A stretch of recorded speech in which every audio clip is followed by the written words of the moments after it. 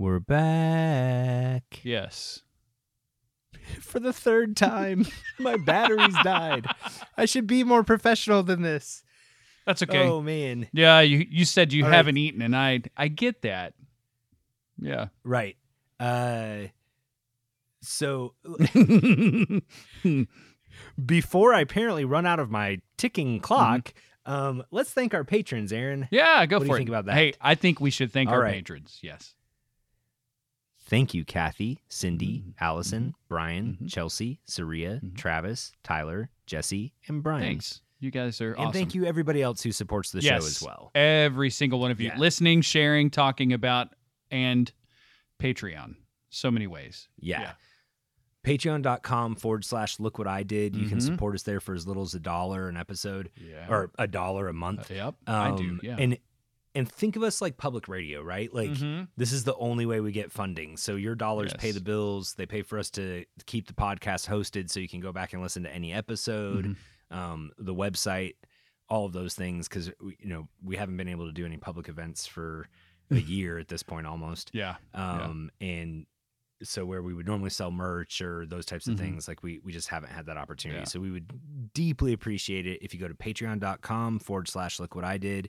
Click the $1, click the $5. If you want to have a one-on-one conversation with me and Aaron every month, click the $50. Whoa. I mean, we'll take it.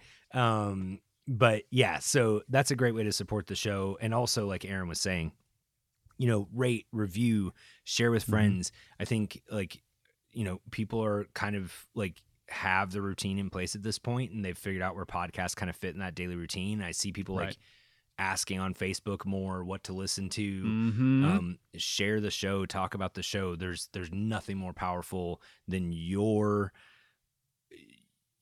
approval and review of us, right? Yeah. Like that matters more to your friends than anything we can say or any number of stars, which I'm very grateful to everybody that gives us 5 stars. Yes. I don't know how we've held that rating, 5. but there it is. We're a 5-star show.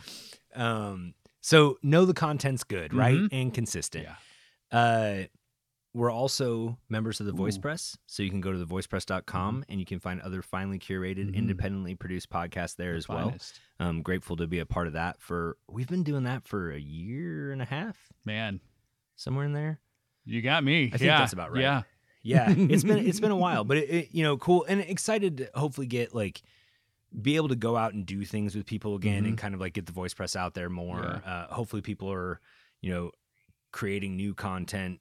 New podcasts are coming up because the Voice Press is always looking for new great shows to add to that lineup as well. So if you have something that you've gotten off the ground and you're looking for a platform where you can kind of share that with other podcasts, reach out to us and we can definitely talk to you. We'd be excited to talk to you.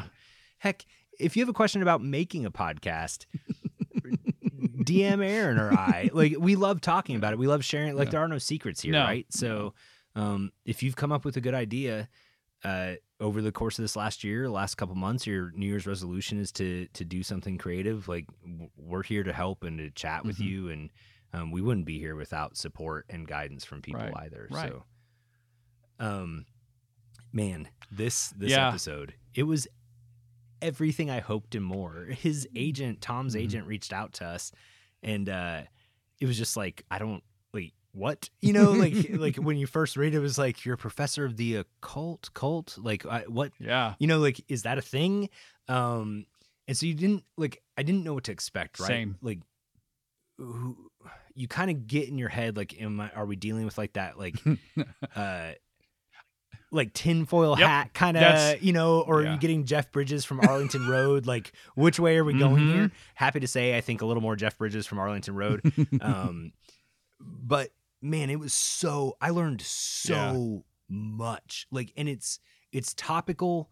I think it's something that everybody is kind of encountering more and more. Very daily, relevant. And it was just, it made me feel like we were actually news reporters, Aaron, like we were on the cutting edge of something. Once. There was a bit at the beginning where I was a little bit leery. I was like, oh, is this where we finally cut someone off? But then, like, he explained what he does. And I was like, okay, you're my hero. It was super cool. Yeah. And I think, regardless of where anybody falls on the spectrum of, how we feel about what's Right, going on today, right. right? I think there's a lot of fear of the unknown and people buying into things that we don't think they should have, no matter which side of the aisle you might be on. And I think what was great about this episode was just kind of discussing the mindset of people that are there. There's not a discussion about like, and frankly, I think actually all of our discussion wasn't even really present day. It more was kind of like the cycle of how we start believing something and it, right. Like, so it was just a really fascinating episode. I found it really, really interesting. And I hope that Tom will take me up on my offer of coffee once we can be in person again, because I could have just kept listening to him. I mean, he made our job easy, right? Like, I asked a couple questions and then Tom talked, like, and you wanted to give him more space. I was like, I shouldn't even ask questions anymore. Like, I should just let this guy talk. He's a professor, so it makes sense, I guess. But it's fitting. And he wrote a book, and I haven't had a chance to read it yet. But once I do, I'll definitely put a review out. It's a novella. It's going to be a relatively short read. I need to get to it. Right now, I'm reading If Then, which is an interesting the beginnings of behavioral science back in the 1960s. Wow. And that's also oddly ties into this, but whatever. So without further ado, Mr. Tom Vaughn. Enjoy.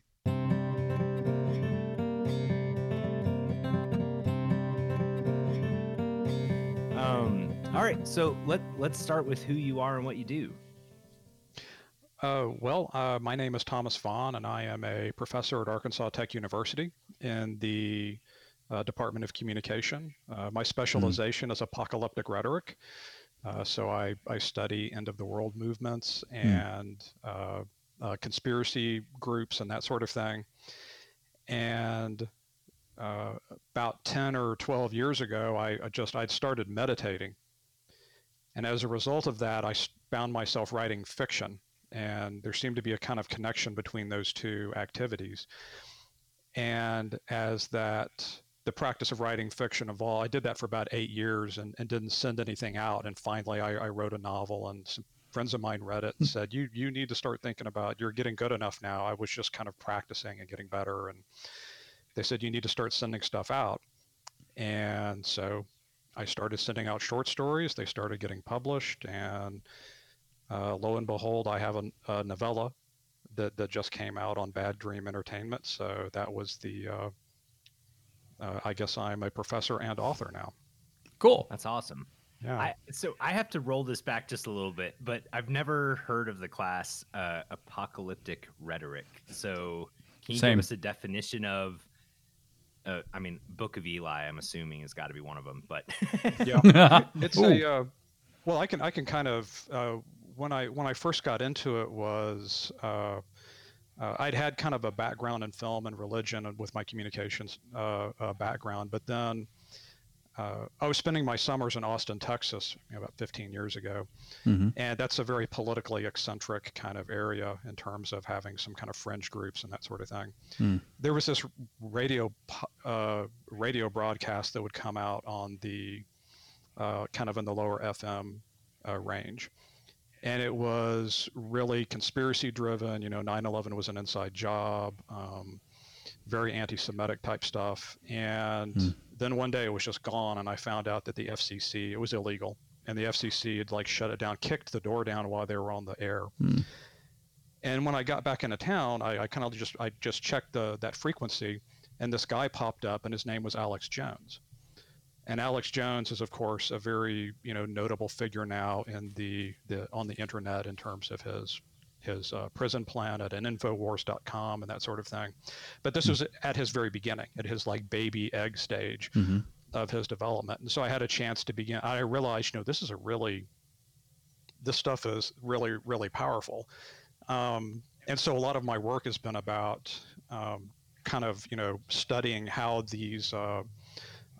how this type of communication style and these messages, how they're promulgated, why they're so powerful, why people find these kind of dramatic narratives of things like a prison planet, why they find that so how they become heroes in their own narratives and that sort of thing, resisting the great dystopian world. And I began to talk to more and more people whose lives were affected by it. And I realized it was a really powerful force. And so I set about the task of doing research and writing papers and publishing articles to try to warn people that this was a growing force in our society. A lot of people were not really ready to listen to that at that moment. Of course, here we are, right? And it's kind of a. I'm going to try to kind of not get too. It's hard to not be political on this one, almost, right? Yeah, I'm trying to avoid being political, but it was just. We obviously see a situation now where it's become more mainstream, and so I kind of deal with the ramifications of that. Yeah, and I think so because I was thinking about this today, just like I'm really interested. I think because of the current climate as well, right? Like this is really fascinating to me how much some of these outlying theories have really caught. My daughter a couple years ago just flat out was like, "Dad, do you think the Earth is flat?" And I was like, what, like why? You're in 6th grade or 7th grade at this point. Like, not the 16th century, 6th grade. Yeah. Yeah. And the problem is you can get on the internet and search like, is the Earth flat? And you're going to find a bunch of reasons why it is, right? And then you can also search why the Earth isn't flat, and you'll find a bunch of reasons why it isn't. And because of this kind of like glut of information, you end up in a spot where I always say the internet's agnostic to the truth, right? It doesn't care. That's a good way to frame it. I like that. That's a really good way to phrase it. Yeah, well, thank you. But the problem is it kind of creates that echo chamber, right? Because I can keep going down this path. But the question became to me, why do you think the stickiness is there right now? And is it only because we're living in this moment that we feel like it's super present? Has it always been present and we're just kind of hyper aware in our own time? Or is it actually growing? Is the stickiness becoming more? Well, I think it's kind of both. The way I would answer that is, one of the times I remember realizing this was going to be a really interesting field of study for me was there was this girl that used to cut my hair, and she was a really sweet girl, and I wasn't good friends with her or anything, but I'd go in and get my hair cut, and we would talk. A nice little Baptist girl, right? Just as sweet as she could be. And when she found out what I studied, she got kind of quiet. She got kind of quiet. When somebody's getting ready to self-disclose something really intense, they get kind of quiet and their eyes get a little bit glassy. And she's still cutting my hair, but I'm like, whoa, here's something's coming. She asked me have you ever heard of Alex Jones? And I was like, well, yeah, I have. That's one of the folks I study. That's actually the person that I kind of like started down this line of research after hearing. And she began to tell me about her husband, how he had gotten kind of caught up in all of this, and that he would, like one time they were going to a Thanksgiving dinner, and he redirected them up into Missouri because there was some sort of compound up there where the government was getting ready to start a concentration camp and interring, having American citizens go there as sort of a big mass prison. And they get there and there's nothing there. But he was just very, I guess, very energetically vocal about this, to the point where they were having fights, and he was telling her about the end of the world, and she was like, look, I just want to die and go to heaven and be with Jesus with the baby. I don't care if like everything ends. Can we just live a normal life? And she was asking me like, what can I do? Like she was coming to me for help. Like, what can I do about this? Yeah.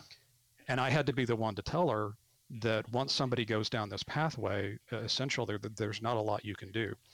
Because what happens to the delusion is it absorbs the personality structure of the person that is the person that is absorbing these ideas, and literally their personality kind of evaporates. And so one of the reasons why you see it being so powerful, like if you've ever tried to argue with somebody has gone down that rabbit hole and they just won't listen to you, and you're like, but here's the evidence. Yeah, it's because their entire personality is now based around this delusive thought.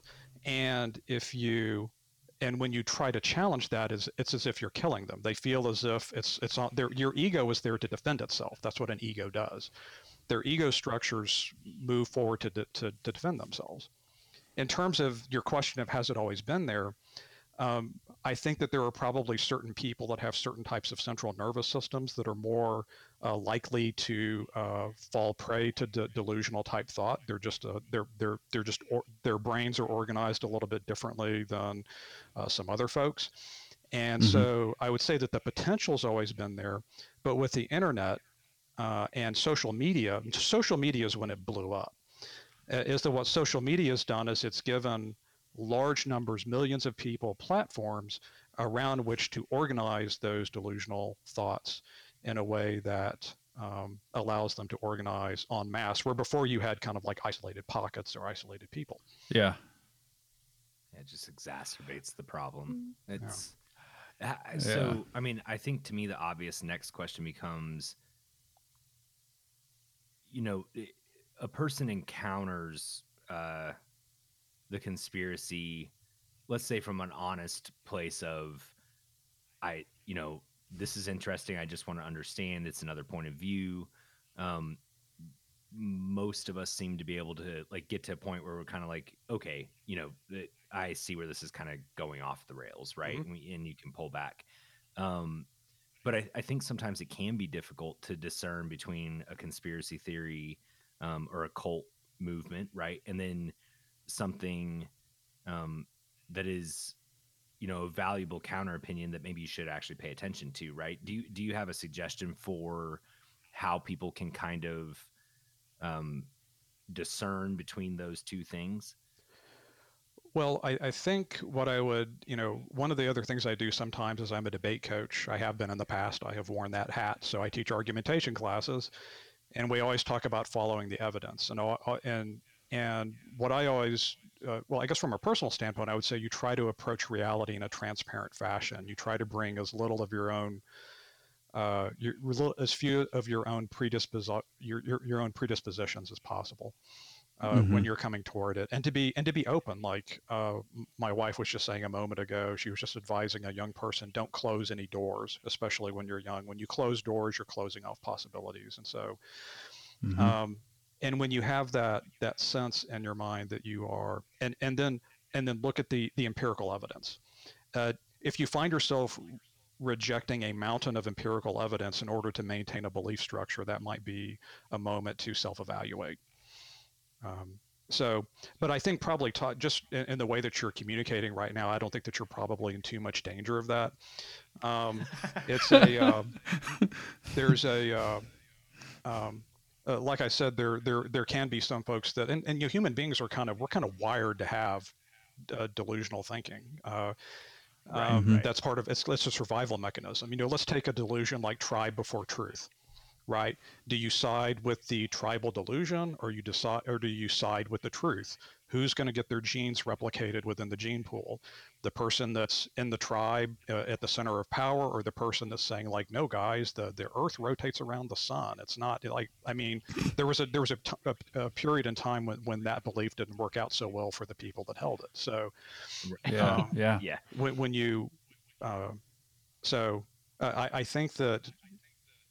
The fact that you're asking that question probably means you're not in a lot of danger of getting sucked into a conspiracy rabbit hole, probably, if you have the self-awareness to do that.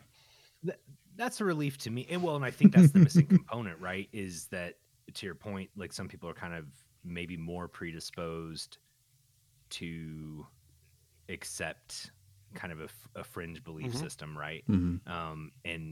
And then the missing component becomes that ability to kind of self-check and see, hey, there's I have to move 7 things aside to make these 2 other things work. Yeah. And there's just not an ability to evaluate that. And frankly, like I have a personal belief system that like a lot of people would consider a myth, whatever. And like as I think logical as I approach a lot of things, a lot of people are kind of like, but why that? Why do you believe this kind of weird, crazy thing? So I think maybe we all sort of subscribe to some weird, right? Like true, like there's one soulmate. That's an easy one, right? Like, is that really true? Probably not. But there's a lot of people that live life as like, Yeah. my Yeah. soulmate's out there and I'm gonna, right? And so I think we may all sort of have that. Yeah. And just there's one thing is that it's a lot of times the types of conspiracies and things that I look at are generally kind of antisocial, or they lead to antisocial outcomes a lot of times, like destruction and violence and that sort of thing. People who have like mythic beliefs and that sort of thing, I kind of think about that a little bit differently. And there is some research about, Jung and the collective unconscious and that sort of thing that tends to indicate that there may be something kind of underlying our consciousness in terms of like, projecting your awareness into these unconscious realms where we potentially have, we find these archetypal narratives and that they may have kind of deeper meanings and that sort of thing. And by the way, one of the things, I don't go around like debunking myths or something like that. That's absolutely not that's not what I'm kind of doing. As a matter of fact, when I talk to these folks, I'm just kind of, they usually find me, I'm such a kind of open, like the stuff in my novel, like whenever I meet UFO enthusiasts, I'm, what the hell do I know? I mean, it's possible, right, that there could be something out there. Right. So, I'm not in the business of like trying to tear people's belief structure down, unless it's like it's demonstrably incorrect and it has a negative outcome for them, either personally or for us as a society. Well, and I think when you say apocalyptic rhetoric, like when it's kind of focused on this falling apart, destruction type, and everything is around that, right? Like that becomes a thing that can become kind of harmful. Although I guess the counterpoint to that would be, climate change, right? Like that's a very apocalyptic narrative that we're generally accepting as being scientifically valid, right? And there's a lot of concern around what that's going to do, rising water levels, temperature swings, those types of things. But there's, and that seems to empirically be backed there's up, evidence right? for that. Yeah. We're having a lot of evidence that we, even just sort of being I grew up in Arkansas and moved away for a long time and came back, and it doesn't snow anymore. So it's kind of, right. I have empirical, even in my own personal observation, I can empirically verify, what the scientists are saying appears to be correct. So, no, I would agree. I would agree with that, but I don't know where I was going with that. It just kind of, where'd you move to? Well, I did my postgraduate work at Indiana University in Bloomington, and then I actually worked at a small all-male college in Indiana for about 5 years before deciding to come back down south. Gotcha. And it's always been Northwest Arkansas? Yeah. My family is originally from Madison County. My mom's family's from Madison County, and my dad's family's out of Spring Valley. Yeah. Gotcha. And then, so were you a professor already when you started the apocalyptic rhetoric, or did you become a professor? I became a professor, and then you were already a professor. This became my research focus. Yeah. So, yeah, I was interested in communication because I was interested in the way that we kind of collectively produce realities and the way we kind of talk them into existence. And what more interesting way to look at that than look at a cult? I just found that I tend to like to look at really off the grid types of belief systems, because you can study how we formulate how we formulate these realities if you find one that's kind of extreme or kind of really outside the norm. And so it's a really fascinating place to look at the interaction patterns that end up forming the basis for these group beliefs. What's your favorite theory, just in the sense that like it kind of like you don't agree with it necessarily, but that this one just kind of tickles you, or it surprises you in some way? Like what's the one that has always just stood out as like, wow, that one's a doozy? Like end of the world movements? Oh, okay. Yeah, just any of them. Well, the thing that surprised me about them, to be honest with you, was the prevalence of the Book of Revelations, even in non-Western cultures. Like that was the thing that kind of blew me away. Even with things like the ghost dance, or like you go to Japan, like you remember Aum Shinrikyo, the people that were putting nerve gas in the subway. Revelations. I thought they were kind of like a more of a they kind of took like tantric yoga type stuff and blended that with Revelations. Even the even the Taiping Rebellion in China in the 19th century, which killed over like 60, 70 million people. Turns out that was, at the core of that was the missionaries had brought this belief system into inner China. And there was this scholar who had a kind of psychotic break after reading the Book of Revelations and decided he was Jesus, and he was here to purge the existing dynasty, and then that sparked this civil war that just burned for years and killed millions and millions of people. And so the first thing I was kind of surprised by was the fact that Revelation seems to be a text that has. I could almost make the argument it's one of the most influential pieces of work in history, just because of the way that it keeps kind of reemerging in a lot of these belief systems. Mm-hmm. I think in terms of the one that I was the most intrigued by, and obviously it's probably pretty obvious from my from the Ethereal Transit Society, would be Heaven's Gate. And so they were the folks out in California who took their own, who committed suicide, ate, drank poison, and with the belief that they were going to be downloaded into these perfect bodies that were being stored on a spaceship that was in the tail of a comet.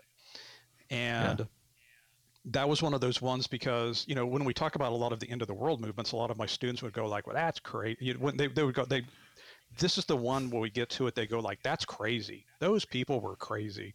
And I'm just like, well, I mean, if I were a betting man, I would say they were probably wrong, but, there's at least some, I mean, could we get to a point where we could upload and download consciousness into artificial, machines or something, maybe, it's what I'm saying is that, that you're saying there's a chance, maybe. Yeah. And so I found it to be an intriguing theory and kind of an intriguing group. So, so I guess for me, it was the UFO religions that kind of drew my attention. They're the ones that I felt like I had some affinity with, I guess. And you kind of, well, in my brain, connect to this kind of, there's a parallel path here of that kind of dystopian science fiction type world, right? Like Altered Carbon or Blade Runner, where it's not fully apocalyptic end of the world, but it's this very Black Mirror, right? Does a very good job of that, where like we're kind of inherently headed down this bad path, and it's almost like an apocalyptic light kind of narrative. But you see that even starting, like Elon Musk talking more and more about being able to download the consciousness into a neural net, right? Like he's a rich guy who doesn't want to die. He's got a pretty good life. He's like, I'd like to hang around for a while. It's just like, hey, let's work on this whole, like, hey, bring in a new body. The Altered Carbon thing would be a great thing for somebody with a lot of money right now. So you can kind of see why that would be an attractive belief structure. Yeah. But I guess what I find interesting is that, like, that conversation seems to be on the rise, not as fast or as popular necessarily, but the idea that we live in like a simulation, right? You hear people talking about that more and more and more, and there's kind of an escapism associated with both of these things in my mind. Have you read any Philip K. Dick? Okay. A lot of Philip K. Dick. You know about his psychotic break that he had when he was doing the Valis series then, right? Yeah. So, I mean, that's kind of the type, that's the type of stuff I find fascinating. For me, on the authors that I really like to read, I like to find a really brilliant author who has undergone some sort of psychiatric disruption in the way that they're processing stuff, and then watch them try to write their way back into sanity or try to grapple with what's happening inside their brain through their art or their fiction. And so, I think that in his work, you see somebody who on the one hand is like looking at reality and thinking like, this is not really necessarily the place. This place is not ideal. They start imagining the sort of enemies that are out there to get them, this sort of imagined Roman Empire, or, that's where you have the idea of like religious figures being like alien downloads and that sort of thing. And then he begins to have these fantasies that God is like talking to him and beaming things into his brain or sending special messengers to his door with pain medication, and so I think that they become when a culture, particularly when it's becoming kind of psychotic as a culture, you can see how these types of narratives would begin to explode. I mean, that's once again kind of a Jungian thing, when we get really paranoid and freaked out, is typically when these types of myths begin emerging as a way to try to help us cope. Yeah. Well, and that's something my friends and I have been talking about a lot, is that like civilizations over a long enough period of time collapse, right? Like they just do. Do you see that I don't know how far back your research goes, but do you see those narratives kind of start to pick up pace? Absolutely. Yeah. Like I've read some Roman classics, but I don't know if I've really paid attention to like, hey, they start to get a little more end of the world feeling as we get to the time of Nero, right? Or whatever, like kind of. Oh yeah. That's a fascinating time period. Yeah. So yeah, Nero was he was an interesting character, and all of that. It was, I mean, there were a lot of folks that actually, I don't know how far down this rabbit hole you necessarily want to go, but hey, we've got an hour, right? So yeah, I mean, Nero freaked people out because that guy, he had an immense amount of power. He had this huge personality. He was always doing these really crazy staged theatrical things, like driving a chariot with too many, like 12 horses and something like that. He was just things that were supposed to be impossible, building these huge, colossal projects. And of course, he thought he was this really great actor. And so you'd have to go sit through these really long performances of his. And in his free time, he would go run around the city and like dress up as like a robber and beat people up, because he was a fairly physically strong guy. So he was just this really and if you managed to fight him off and you recognized him as like, oh, Caesar, you had to like pretend you didn't know him, because otherwise, you couldn't really out him, or otherwise you would incur his wrath. But he had such a huge personality. It's quite possibly he might have been the trigger point for the Book of Revelations having been written to begin with, because that was right about the time that the book would have been authored. Wow. Because that when you talk about he's oftentimes considered to be the in that sort of lineage of beasts that are supposed to show up, and kings and that sort of thing. He's that that sixth king. I can't remember if he's the fifth or the sixth. I'd have to go back and double check my notes. Right. But he was just he was such he was such bad news for minority groups within Rome, particularly a group who called themselves the Egyptians, who were kind of these vegetarian people who wouldn't wear animal skins and that sort of thing. They caught a lot of flack from him, but you can imagine the early Christians probably did as well. He freaked them out. And people thought it was the end of the world, because it was crazy. The Roman Empire under Nero really must have been highly energetic. And there was even, and a lot of that stuff about resurrection narratives that you see coming out in like in the later Gospels. A lot of people feel like that might have come from Nero as well, because he was such a big personality that people didn't think he could die. And so after Nero died, Nero started popping up all over the place. And so the Romans were constantly going around and like, somebody would pop up and say, I am Nero reincarnated, or I am Nero returned from heaven, or whatever. And they would have to like show up, ascertain this was not Nero, and then execute them. So this was just kind of it was really a crazy time, actually. And so you could see how some of the books in the later books in the New Testament would, emerging out of that environment, would kind of be written the way that they were. So that was, the early first century was and that's also when you had the Jewish rebellion and the temple, when all of that took place. And so that was obviously that was an apocalyptic moment for that culture, when this really sacred, holy place became a site for the establishing Jewish nationhood, in that Judea, right? We're going to reestablish the kingdom of Judea. And then the Roman army came in, and after a really long and bloody siege, destroyed the temple. And that was, of course, an apocalyptic event, and that was obviously then something which would have a big impact on the culture going forward.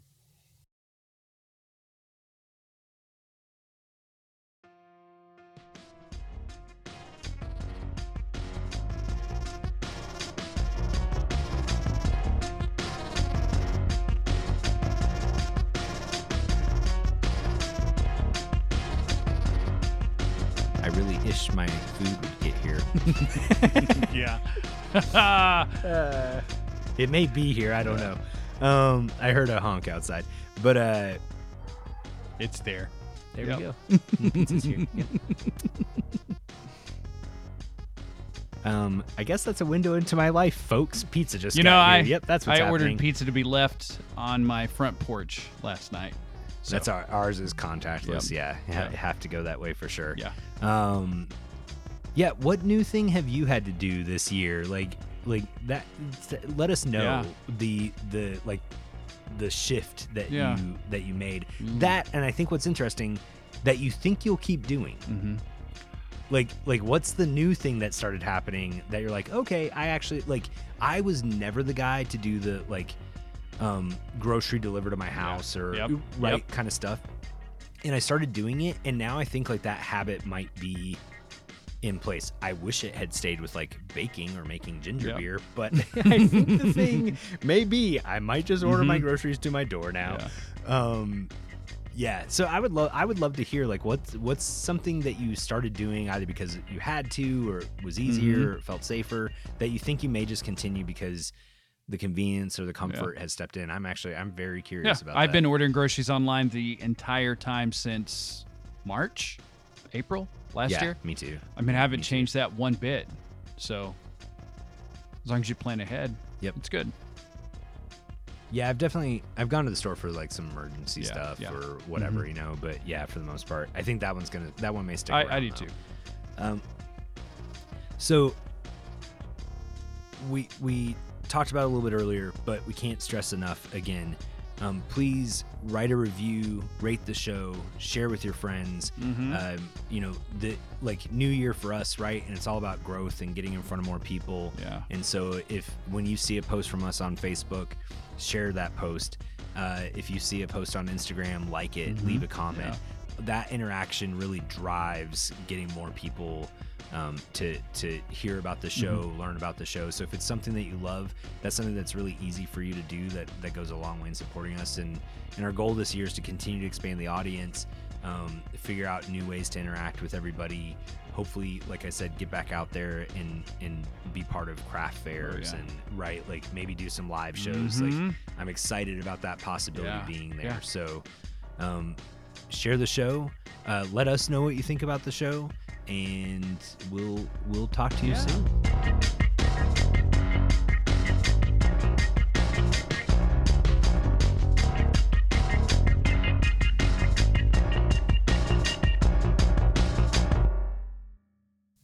So I think what's interesting is like there's this kind of consistent historical narrative of the apocalypse is around the corner, right? It's impending. Like the end is near, whatever that means. But it localized, that may be true. Rome falls, like Britain loses its power, like the Mongolian Empire isn't what it once was. You have these kind of like consistent civilizations kind of falling apart at the seams. But as a globe, we keep on trucking. Yes. Like to some extent, you would think the positive narrative would stick somewhere, like, hey, we're probably going to make it as a group. I can tell you, here's a funny thing that I used to sometimes ask the conspiracy theorists, the New World Order types, like, we're all being controlled with the New World Order, and they're giving us cancer, and they're microchipping us, and they're doing all this stuff. And I said, 5G cell towers. Yes, exactly. So this was the thing. I think so. This was the thing that I sometimes would just sort of do as a little, just to kind of have some fun. And I found this was not a good thing to bring up in the interview, but it's just like, well, what if there was a new world order and they could do all of these incredible things? Wouldn't it actually be kind of a positive thing for humanity? Because if they can, like if they're causing cancer, they could cure cancer, and if they're like Mm. affecting weather, maybe they could, disrupt Mm-hmm. droughts and stop hurricanes. And um, so yeah, sometimes befuddling the whole apocalyptic narrative with a progress narrative sometimes is a kind of an interesting exercise. It's very easy to sort of adopt that dystopian narrative, but you're right that the general human trajectory has been toward progress. I think when we see things like Yeah. democracy and medicine, the extension of life, uh, human rights being extended to being extended to women, and the fact that we have uh, we obviously we don't have a culture that's entirely equal yet, but we do have a critical mass of people who think that human Hmm. rights are valuable.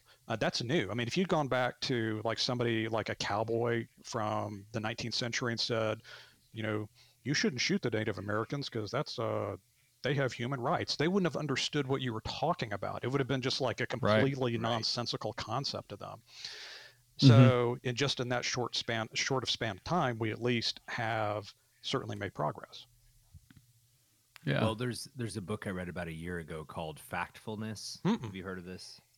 It's really great. It was like the head scientist of who I think, or I don't remember, but he basically wrote this book just saying, look, over my lifetime of doing this work, things are getting better. That's not to say that we've eradicated world hunger, but you can look Yeah, and see that like quality of life has improved for basically everybody. Not that it's equal, not that we're where we need to be, but childbirth rate, survival rate is better, right? um, More people have access to water, they're eating a little right. bit better, and it's just this whole book of like, here's positive results that we never talk about, because the narrative from a charity standpoint kind of does better if you you're sort of portraying it as like not necessarily like always in need of assistance, Hmm. right? But Mm-hmm. um it was a really great book, I think, just to read something and say, okay, like the changes we're making are improving Yeah, the living yeah, situation of the people around us as a yeah, whole, Yeah. right? And I think it's a worthwhile read for anybody, because sometimes you can kind of get down, like, man, it just doesn't seem like people have been hungry in Africa since I was born, apparently, and you just kind of you lose touch with the progress that you're making. And his argument is we have to share this information out because we need to show absolutely. people that a change is occurring, while at the same time saying keep doing this because we're not there yet, Absolutely. Yeah. Yeah, right? I Yeah. Like, completely Yeah. agree. um, Have you yeah, Factfulness is a have great you read. ever read Sorry, Yuval Noah Harari? Any of his work? I not by Um, name. so he has a book called *Sapiens*. I was watching an interview with Barack Obama when he was president, and he was talking about it as having been a real influential book for him. And I was like, I'll check that out. So whenever I'm feeling depressed about the species, Harari is the guy that I go to. He's my go-to read.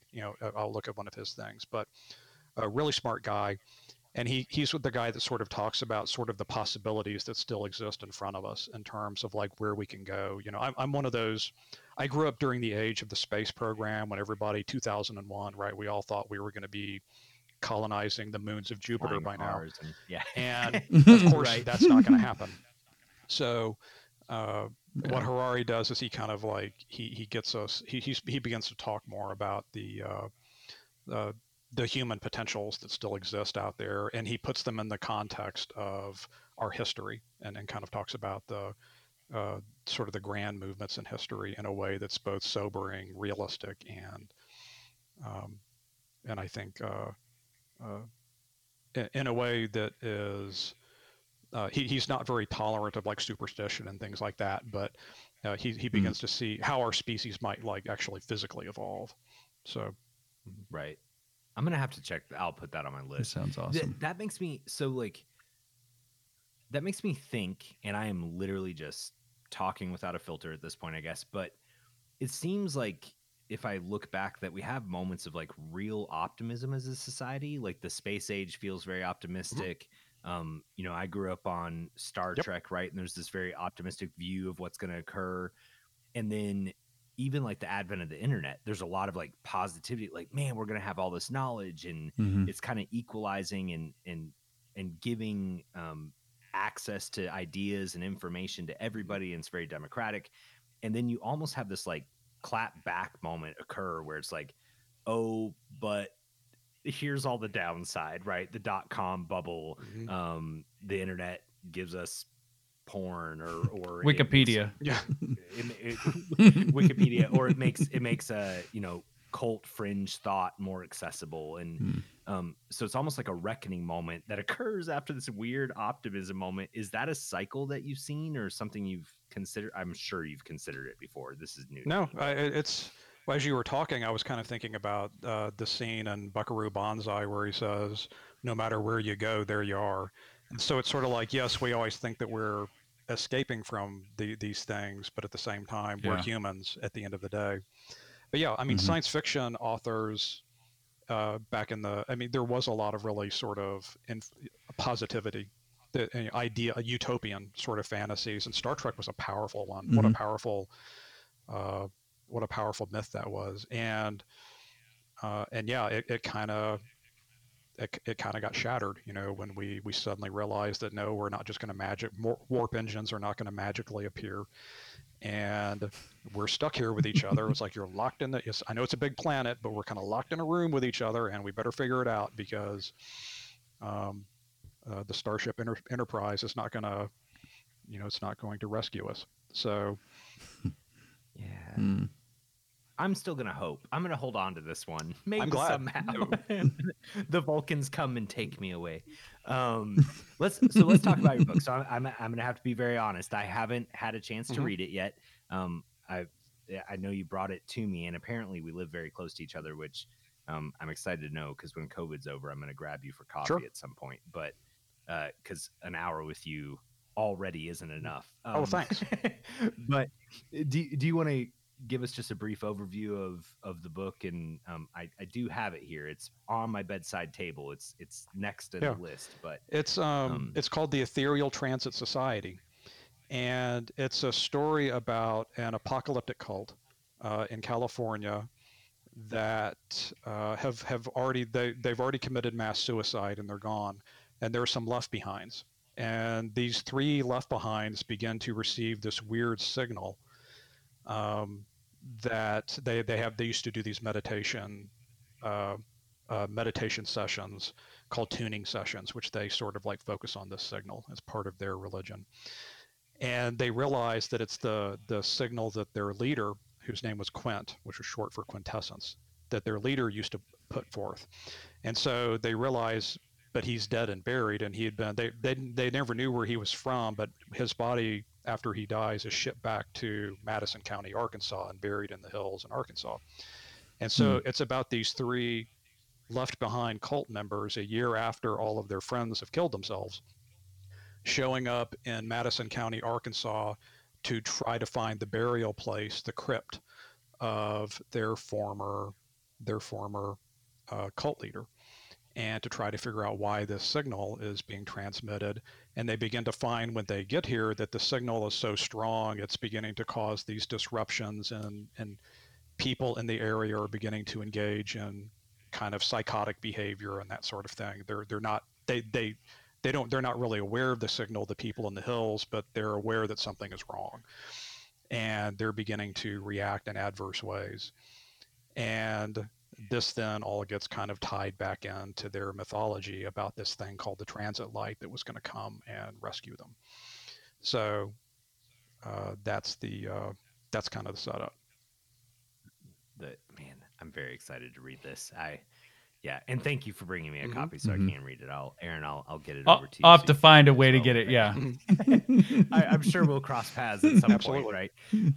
Hopefully, yeah. But so this is a novella. I've done a little writing in the past, and like kind of once you've done that, I think your brain almost immediately, sometimes in the writing process, starts to think about the next the next story. Is there another one up your sleeve, or are you working on something already, Yeah. or is it let this one kind of sit for a while? And Actually, here's what I did: is when I first started writing, I was writing novels, and these are nobody's actually seen any of these. Like, these were just things I was just doing it for me. It was just like, I don't know, practice, and I would go back and rewrite them and just try to get the story right.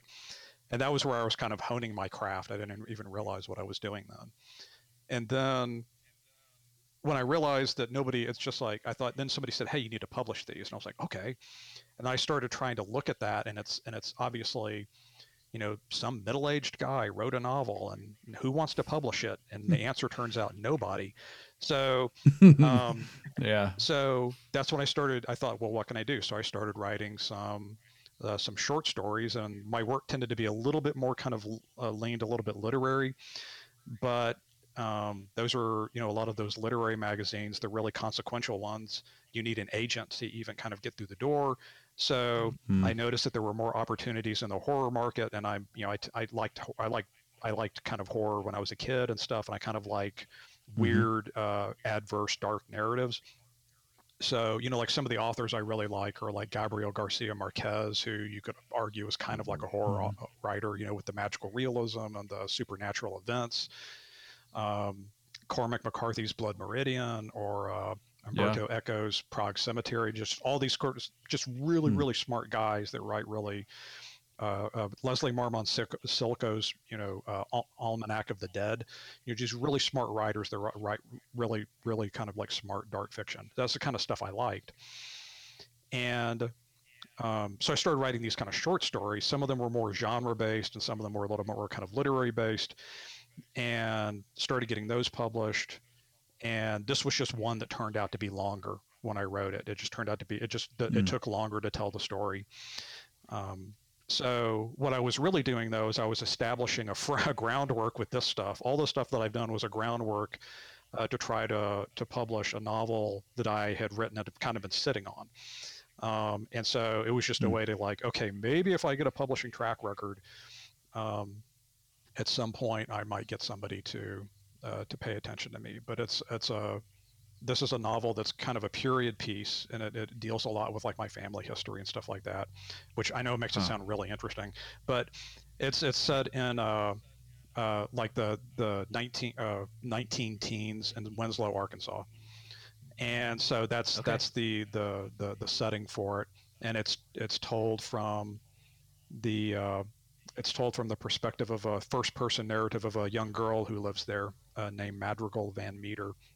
And it's about a summer where the residents in the community began to, kind of similar to the Ethereal Transit Society in terms of this element, but the people there began acting strangely, and in a way that's this one summer where things get very, very reality begins to slip for the people in that community, and they begin to act in strange and in strange ways. And so that's the novel that I was actually looking to eventually try to, and it's very historically grounded. I did a ton of research. I went to Winslow and researched all the historical figures. It's got Belle Starr's granddaughters in it. It's just like all these kind of folks that were living in the area at that time. And I had access to a lot of kind of interesting documents and that sort of thing that gave me some an insider look at the culture at that time. And so, and it's definitely not really, it's kind of speculative fiction, but it's also kind of, it might kind of, be a little bit more literary as well. Historical fiction, I don't know what it is exactly. I thought it was just a prescient allegory. I mean, that's what it sounds like to me. Yeah. So it's a mirror of the moment. I've been anticipating it for a while. It's finally, unfortunately, it's finally here. So. No, but that's cool, and I think also promising in a way, because I think there's a lot of people that kind of, the fervor of youth or a newfound passion, you kind of produce a thing and then you put it in a drawer, and a lot of people let that just kind of sit and wither away. And I think it's encouraging for any kind of creative person to hear somebody else say, like I couldn't see a path forward here at the time. So I built a new path that I thought would eventually get me there. And then I can pull this thing back out. And you see that with movie directors, I think, all the time. Like, I wrote this movie when I was in college and nobody would pay attention to me, but now I'm an actor and I can direct this film and it turns out to be great. Right. So to me, I always find that kind of inspiring that like, perseverance pays off, right? And thinking about the problem in a new way can unlock new doors, right? Open those doors back up. So I look forward to that appearing. But, no, go ahead. Go ahead. Sorry. I didn't actually have anything. I was just feeling. Well, I was about to. I'll edit that part out later. For me, in terms of publishing, to me, it's kind of like you're trying to find a way to hack the code. That's what I've been kind of doing. So once I made the decision that I was going to try to publish, for me, it's just been like, okay, so how do these dials work? Like, so how do you do this? And when you're coming at it from being just a nobody middle-aged guy in the middle of nowhere, because I mean, there are tens of thousands of writers, and so how do you pierce the word noise and that sort of thing? Is to me, it's actually kind of a lot of people get frustrated with it and they're in a hurry. Like, don't be in a hurry. Just relax, sit back, and just kind of study the board, study the puzzle, and see if you can find ways to get your voice out there. And so I've kind of looked at it as almost like I'm playing a game or something, and I'm just trying to work the combination. This one I was fortunate. The Novella call came from Bad Dream Entertainment. It was just an open call on the internet that I had on one of the services that I get that notifies me whenever somebody is looking for fiction. And I sent it in there with the 200 other submissions, and that was the one that got selected. So it was just and I've had tons of rejections, just like everybody else. You have all those rejection stories that people talk about. So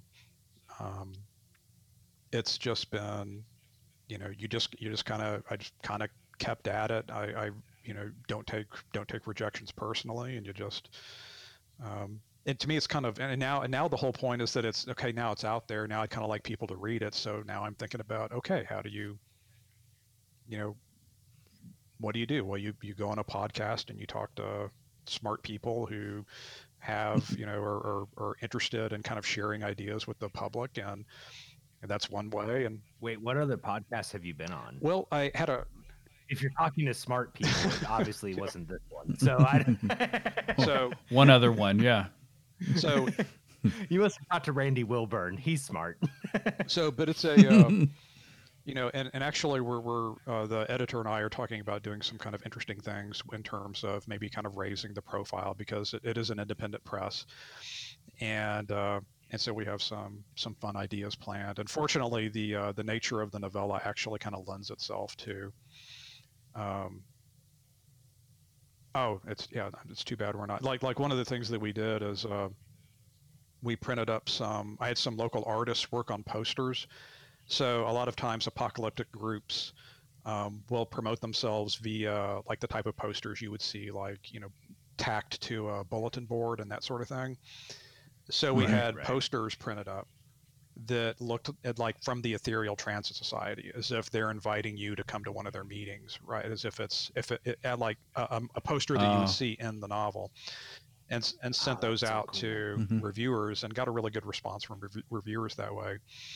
And so I'm hoping to take that idea and maybe kind of find a way to maybe try to get them to go viral or something like that, and in a kind of playful way to get people maybe to click on the link and go visit the website. Yeah, that's it. Aaron and I talk about that all the time. Like, making the thing is almost the easy part. Getting anybody to pay attention that the thing exists becomes all of the lift, right? Like, when you're doing it, it seems like it's going to take forever to finish a novella or a novel or create a podcast or right. But the real work is then, okay, there's a million options. How do I get people to pay attention to this one? And I think being creative like you are with kind of a guerrilla viral marketing campaign is smart, because I don't know if enough authors think about that piece of it. There's kind of an expectation sometimes. Well, I made it, so Field of Dreams, right? I built it, so I guess they're going to show up. No, they're not. And that is not no. how it works. Yeah.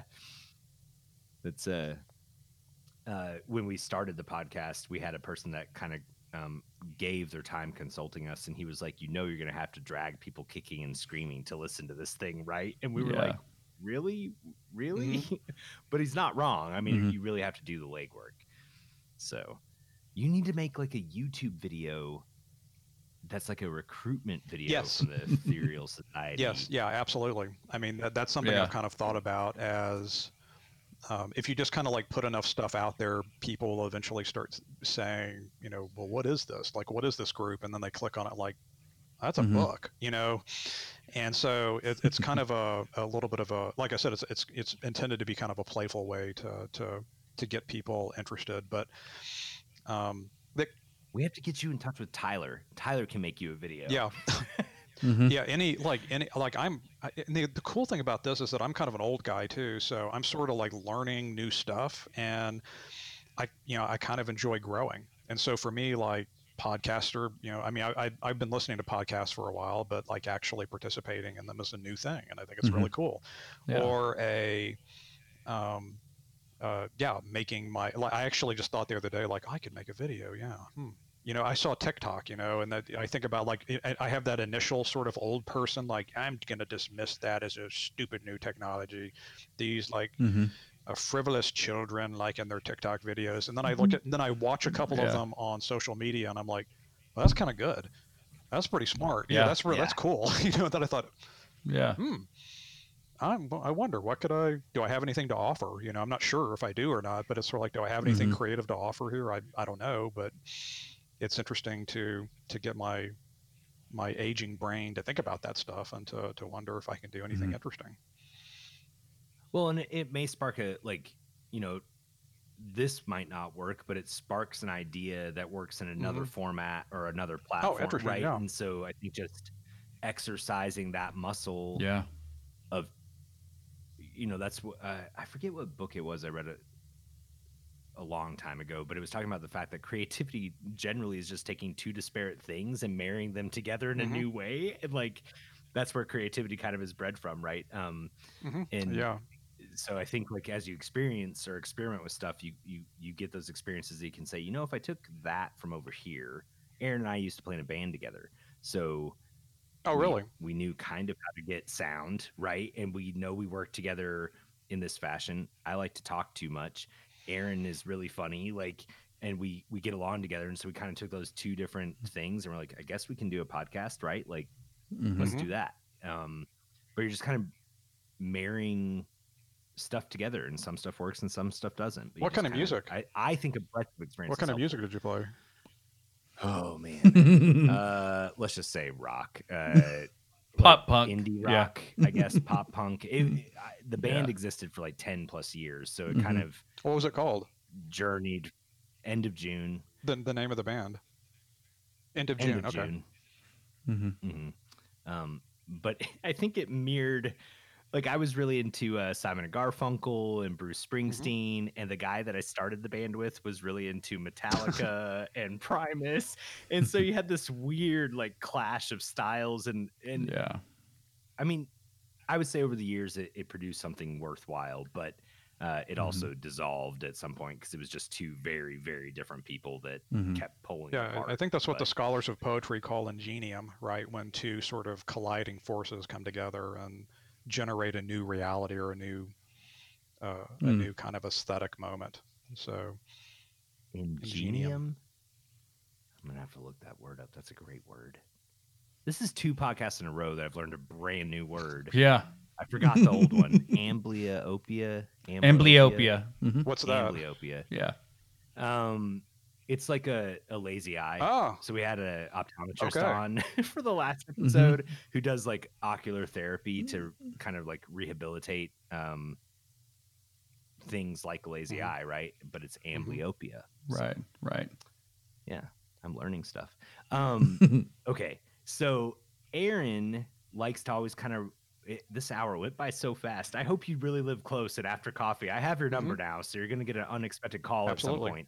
But after COVID, we'll grab coffee. But Aaron likes to wrap up the podcast by starting a sentence, and you finish it with whatever comes to mind. Okay.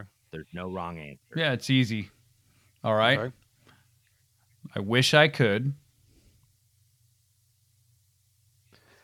I wish I could see my friends. Yeah. Yeah. Oh, that's like the saddest Pixar. Sorry. You said the first Well, thing. it's No, I mean that. Yeah, that's Yeah. that. I am 100% with you on that yeah. one. Even this, like, this kind of remote. I love sitting around my table. We all kind of relax, and you're just in a room together. You can read each other a little bit better. I don't talk over Aaron, who just sits silently the whole time when we're on the video version. But it's just more energetic and more. Yeah. I don't know. I'm an extrovert, and so this has been a tough year for me. Yes. For Yeah. sure. Yeah. Yeah. So I'm an introvert, and I'm actually at the point now. It finally kind of wore me down, and it's yeah. I'd like to just be able to walk up and hug my friend without having to think about it. Just not have to think. I've got this kind of built-in inhibition now that I look forward to getting over as soon as possible. But still, it's just it'll be nice just to be able to see people and not worry about it. Exactly. Hopefully we're closer. Hopefully We're getting a little closer. Yeah. More and more people that are my friends are getting the vaccine, which is I think is good, right? Like, so it's getting closer. I can feel it kind of creeping up on me, and I'm in a group way farther down than I would care to be, but Yeah. Same. hopefully it's on its way. So Yeah. I'm ready. Absolutely. I agree 100%. Me too. Tom, I can't thank you enough for sitting down with two guys who don't have any idea what's going on and teaching us about apocalyptic rhetoric, which I'm dead serious about getting together at some point and just continuing the conversation. I'd love to. Because I could talk about that for a long time. Yeah. Look What I Did is produced by Aaron Dotson and Daniel Quinn. Sound designed by Daniel Quinn. Our digital director is Heather Hill.